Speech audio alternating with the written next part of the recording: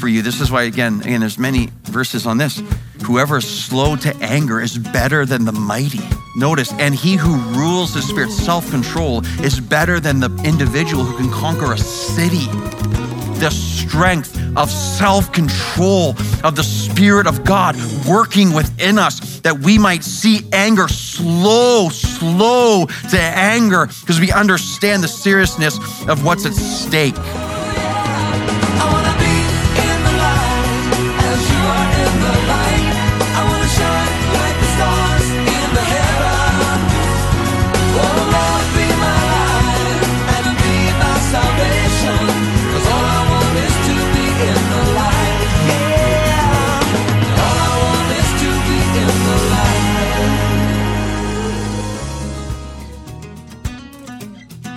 Hey listeners, welcome to Live in the Light and today's crash course on character. What a fun title, Robbie. I've always loved learning, so a crash course sounds like something I can get behind. A crash course on character. Leave it to James to do that, huh? Love it. James in his letter, he just is so pithy and succinct and just, again, potent and powerful and purposeful, and any other word starts with a P as well. So we are, yeah, there you go, very practical. We are excited to be with you today. As always, our team here works hard to bring you, again, this ministry to encourage you to see life change. Would you take the time to let us know how the Lord is working in your life? It really, really does bless us. Again, a lot of sacrifice, a lot of prayer going for you specifically here today. You can email us, you can call us. Again, you can go online, you somehow reach us.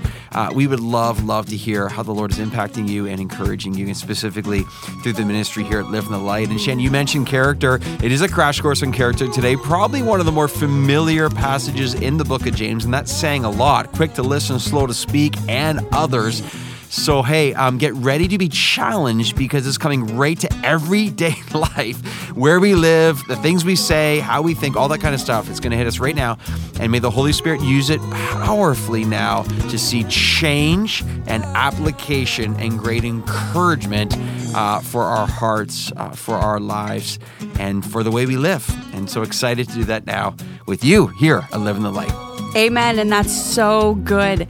Do your actions reflect your words as a follower of Jesus? Does this reflect your love for the Lord? If you need encouragement or direction in this area, buckle up and listen in. Let's get into the message today. Amen. Amen. You can be seated if you haven't already, and please find a Bible and open it to James chapter 1. James chapter 1 together, one more week in James 1 after this, Lord willing. Just before we jump into God's word officially, I want to make you aware of, we had a young adult gathering. It's called Through the Roof. Second time we've done it. This was 2 Fridays ago, and over 500 young adults gathered from all over the place. Amen. Amen. It's a huge deal.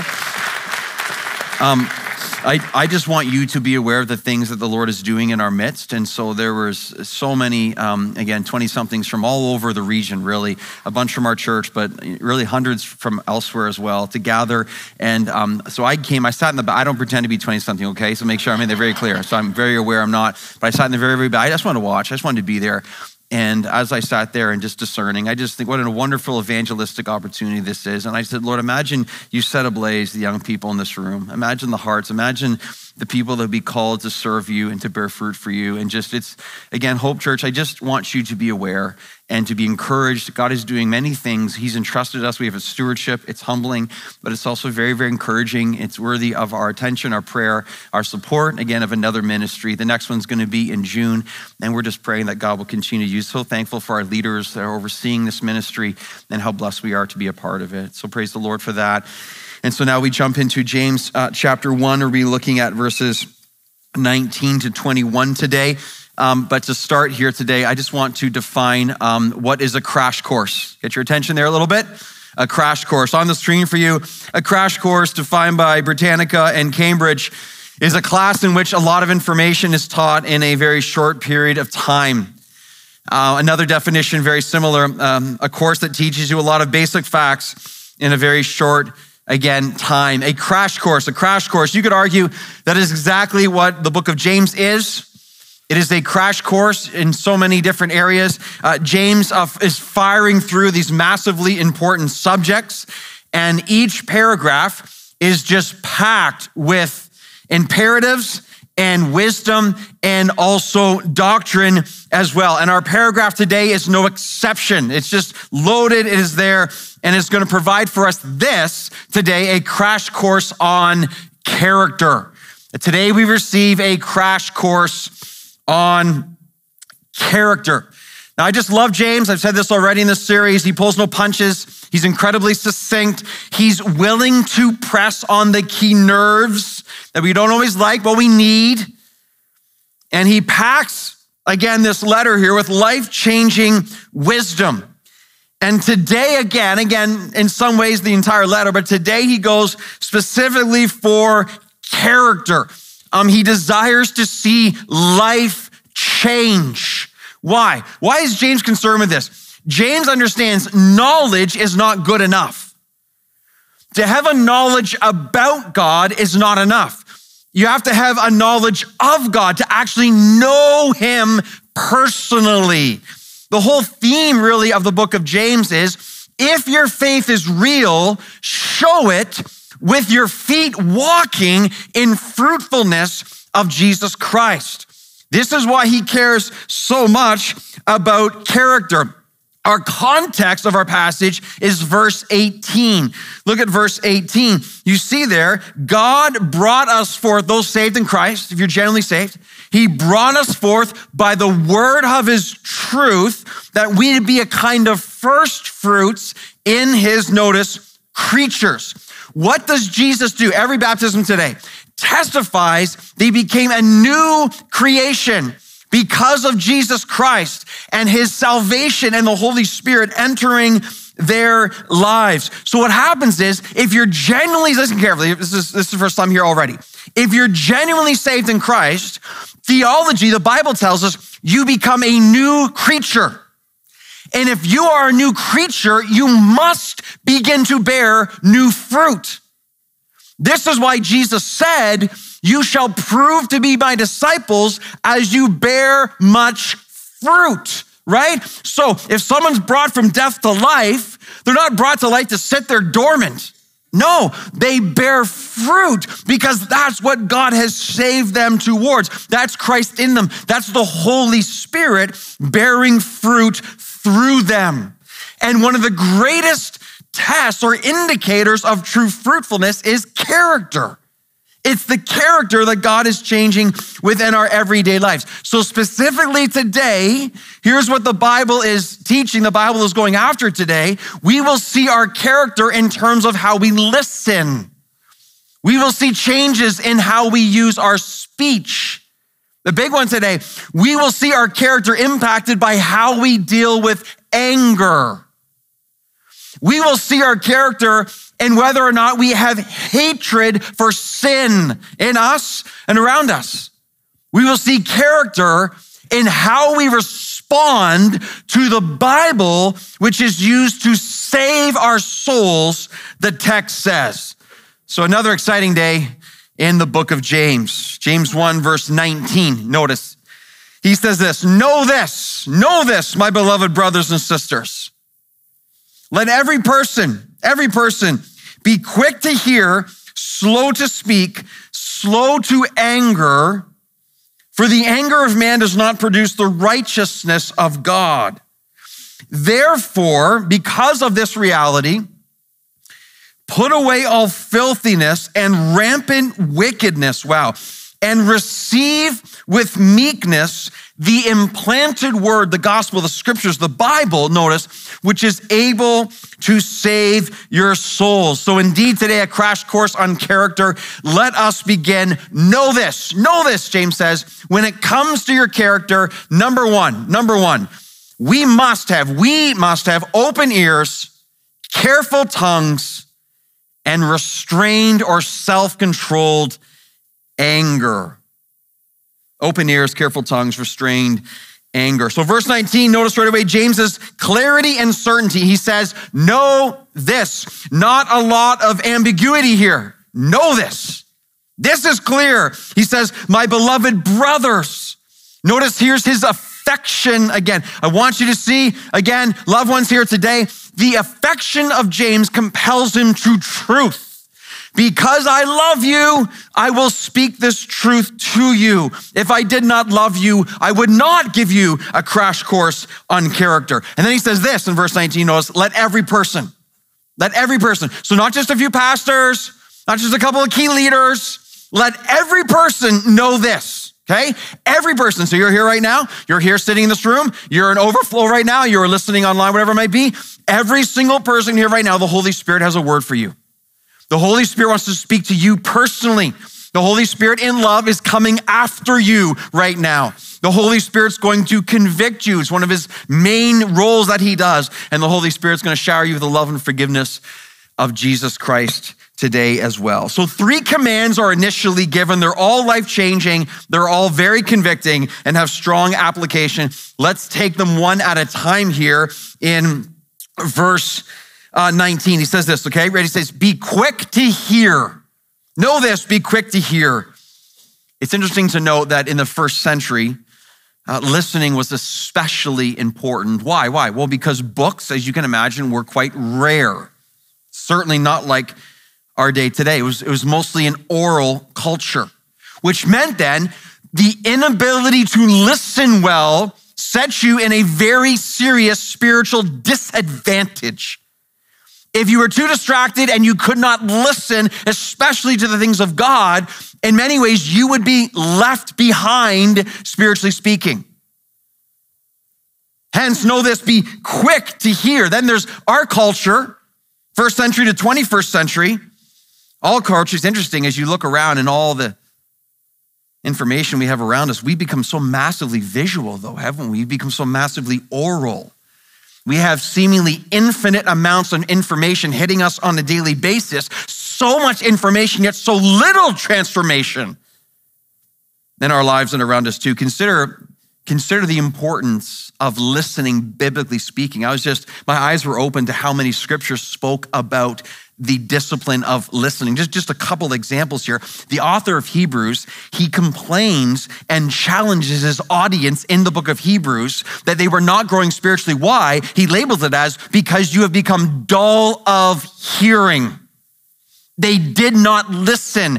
They were distracted. They weren't growing. They weren't learning.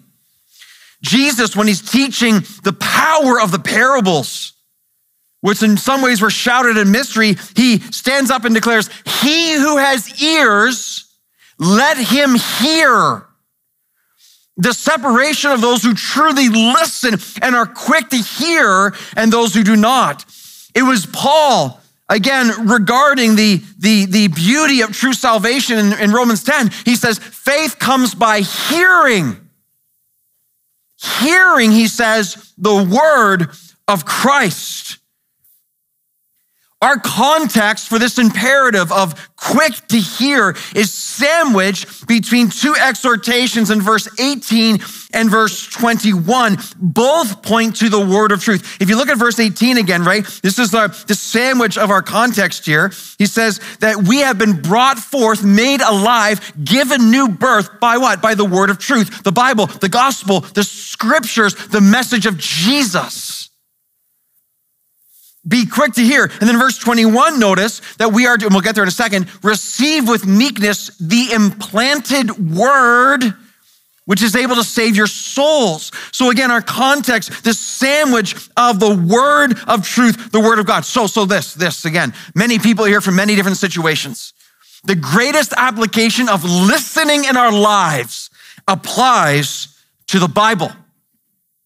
Applies to the truth of the gospel, which is used and the only message that can truly change our lives forever. Now, this is a tremendously important point right now because we are currently living in a devastating time of mass video and seemingly endless entertainment. Many people are entertaining themselves all the way to death. Think of all the streaming services that are being offered in our day. Here's a sample. These are just a sample. There's dozens and dozens more, which in itself is mind-blowing.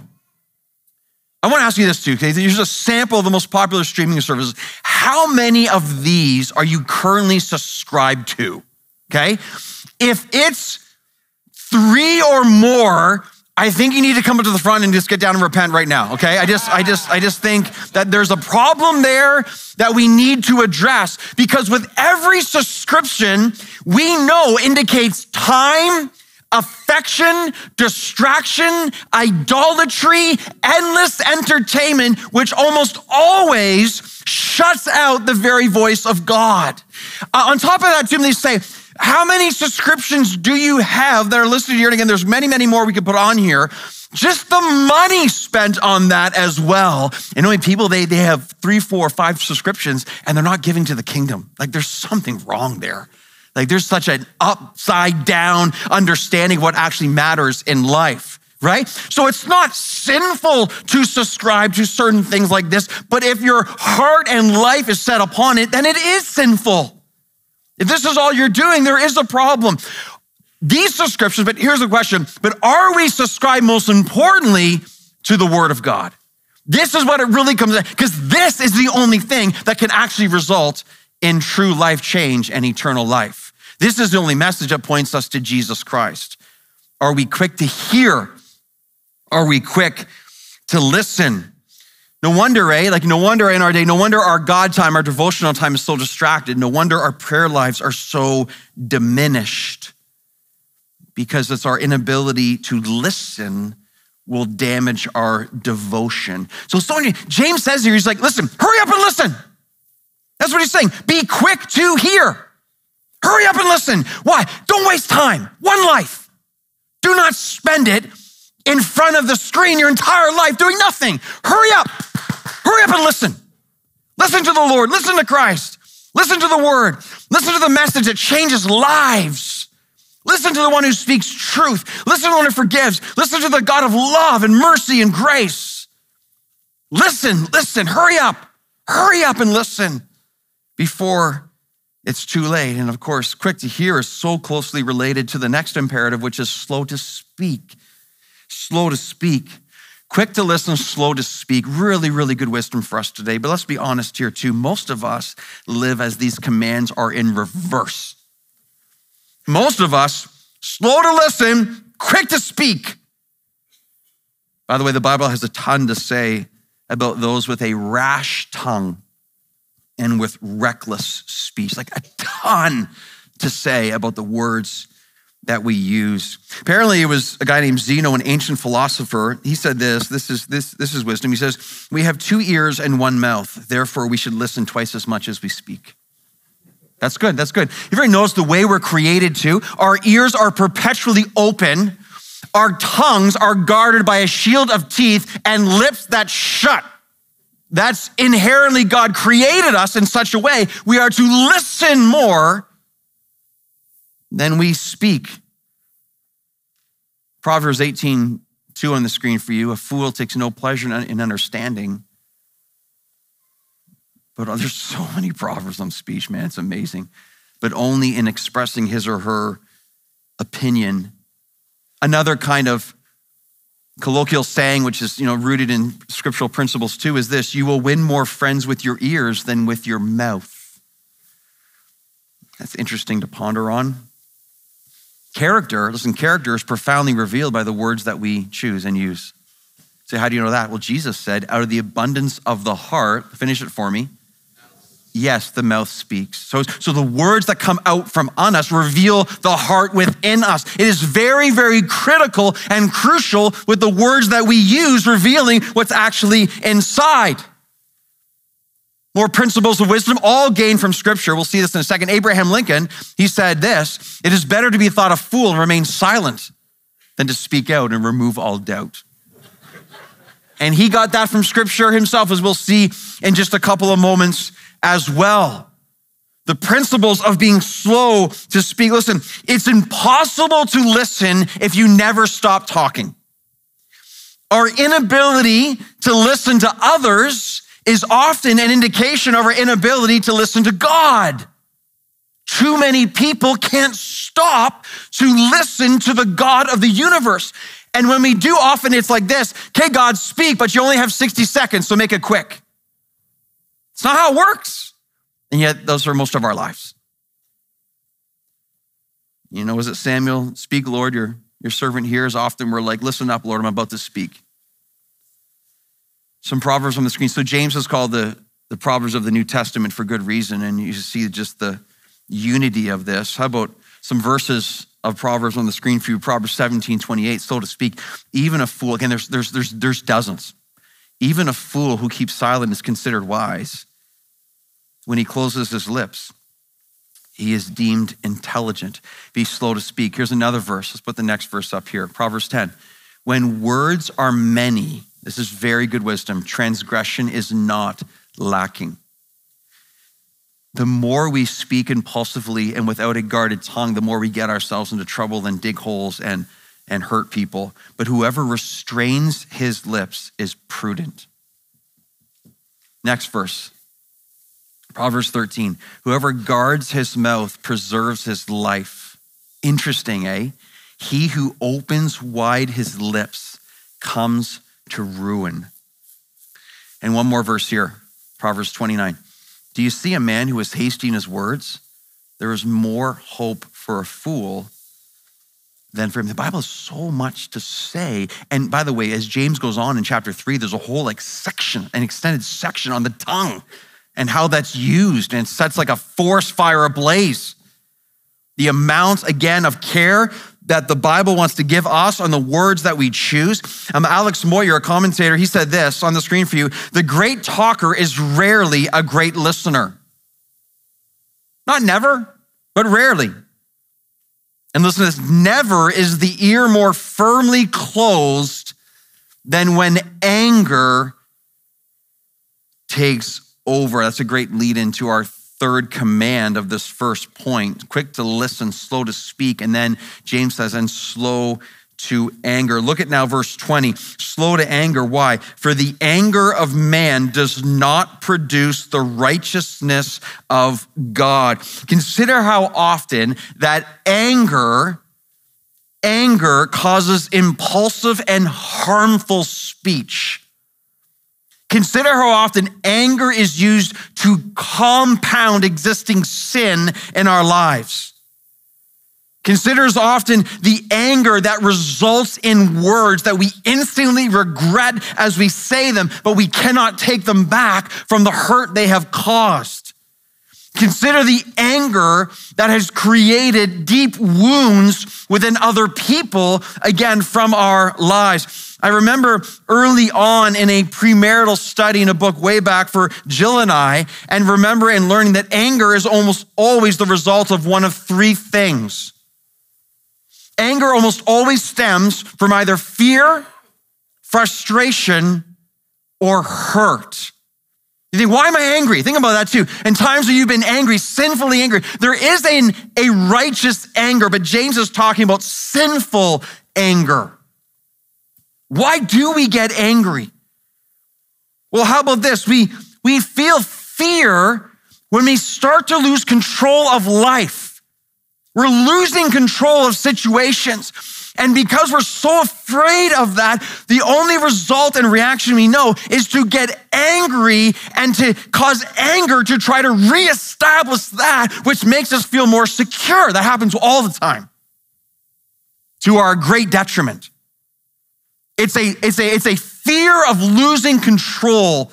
So we double down with force and anger to reestablish that which makes us feel more secure and devastates others around us. How about when we experience great frustration as circumstances aren't as we planned? That could be anything from sitting in traffic, experiencing road rage when someone cuts you off, to a teenager completely rebelling, and I didn't sign up for this. And the frustration that comes out and the anger as a result, because inside you're in turmoil and you don't know how to deal with it. Or how about the anger when we've been significantly hurt? And because we've been so hurt, we want to hurt back. We want retribution. We want revenge. And so anger is the means to that revenge. It's amazing, isn't it? That so many of us, maybe all, so many of us, some of our clearest memories involve pain. For some of us, we can go back decades to a moment at home or a moment in marriage or a moment, whatever it might be. And the anger of that moment, either against us or from us, and the hurt and the wounds it caused, again, either to us or from us. And even as I say that now, there's some memories that are flooding our minds. Just say, man, anger is so powerful. It's so potentially harmful and devastating. And once those things happen, there can be healing, yes, but they leave scars. And the wounds result in scars. And it's often things that are not forgotten. See, the Bible knows what the Bible's talking about here. The anger of man does not produce the righteousness of God. Sinful anger is that which results in tremendous harm. It can be healed from. There can be recovery and grace. And this is what Jesus Christ came to do. But it's slow to anger because of what's at stake. No, behind this command, slow to anger, it's more than just the outburst. The outburst, sinfully wrong, absolutely. But it's also speaking to a slow burn of anger.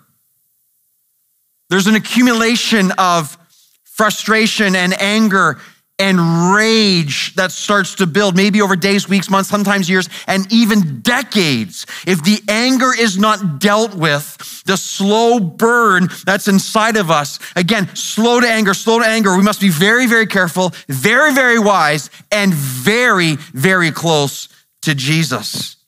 Because if we don't deal with this anger, the devastation part is the anger starts to control us from the inside. If we don't repent of the anger, come clear before God, if we don't seek his cleansing and forgiveness and get rid of the filth that anger places on us, the anger starts to dominate our hearts, our lives, our speech, and our actions, our emotions, and our direction. We become dominated by the anger and rage that has grown within us, again, over many, many, many periods of time in some cases. Proverbs 16, verse 32 on the screen for you. This is why, again, there's many verses on this. Whoever is slow to anger is better than the mighty.